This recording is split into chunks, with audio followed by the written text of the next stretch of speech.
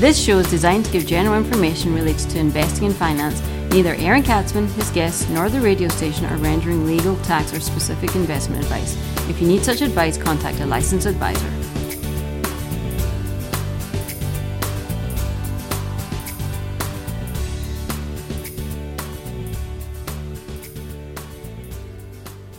And welcome to the Aaron Katzman Show. I'm your host, Aaron Katzman. We're here today to speak to you about your life, your money, and your investments. We've got a great show today, and you might have to chain me down.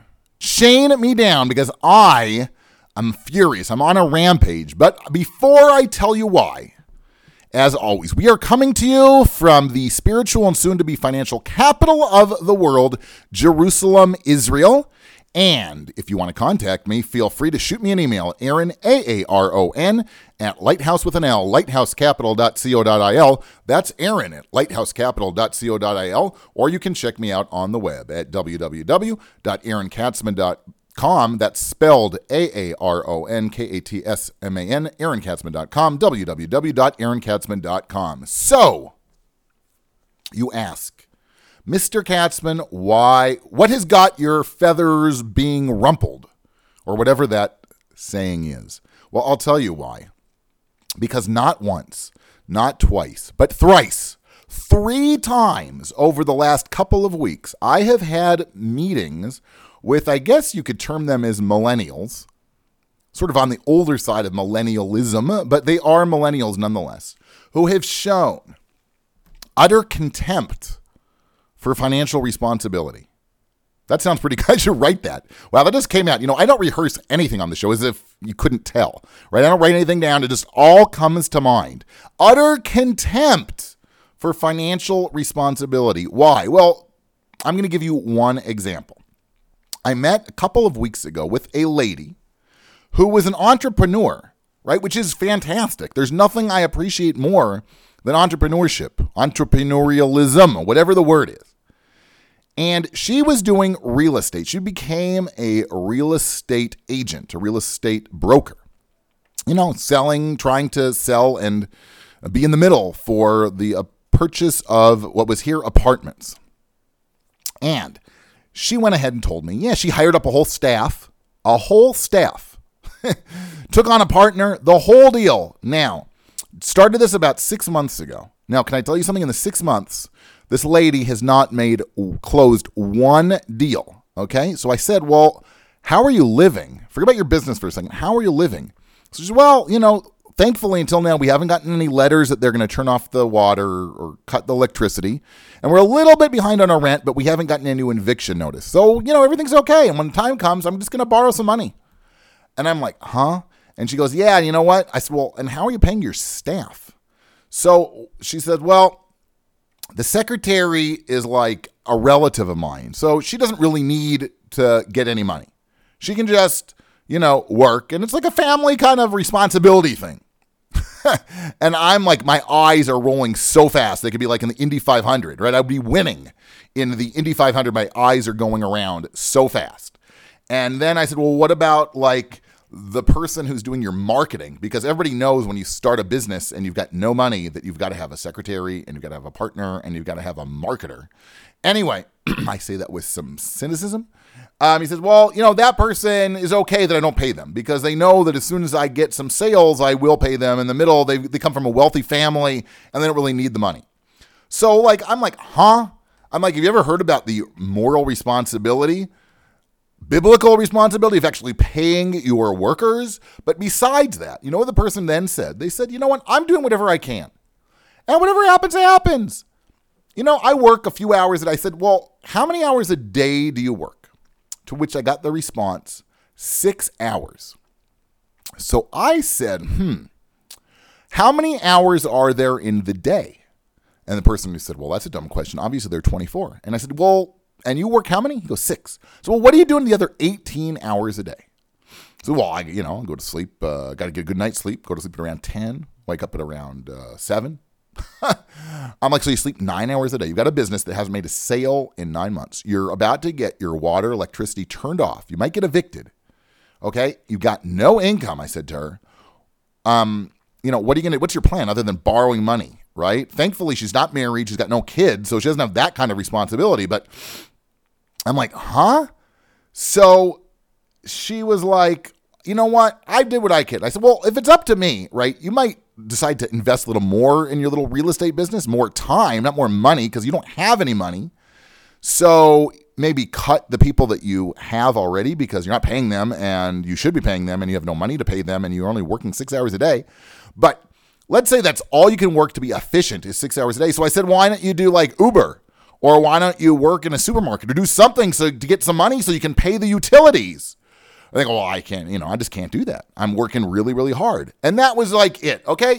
I know you're used to getting everything from free from like Obama, okay? But Obama is gone. Na, na, na, na, na, na, na, na. Hey, hey, hey, goodbye.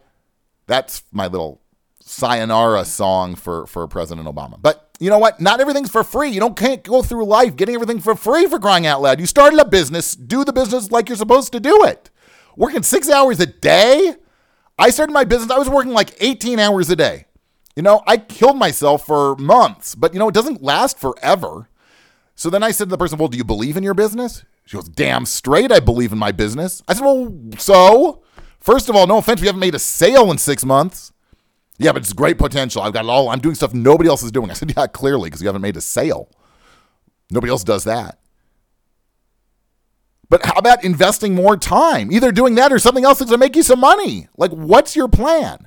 You're listening to the Aaron Katzman Show. I am your host, Aaron Katzman. I'm here to speak to you about your life, your money, and your investments. As always, if what I'm saying is too controversial for you, shoot me an email at Aaron, Aaron, at lighthouse with an L, lighthousecapital.co.il. That's Aaron at lighthousecapital.co.il. Or you can check me out on the web at www.aaronkatzman.com, www.aaronkatzman.com. So now that I vented, boy, do I feel good. I'm going to have a sip of tea.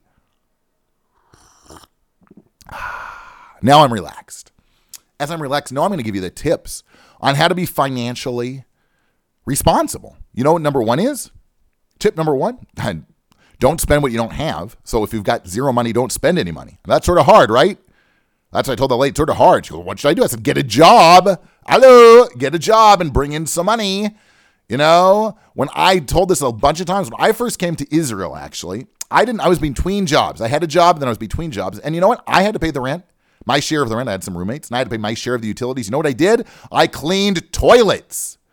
Yes, I was a cleaning person, cleaning people's toilets. Did I like it? No. But I had to do it. You know why? Because I was brought up with a work ethic. And if you don't have any money, well, you can't afford anything.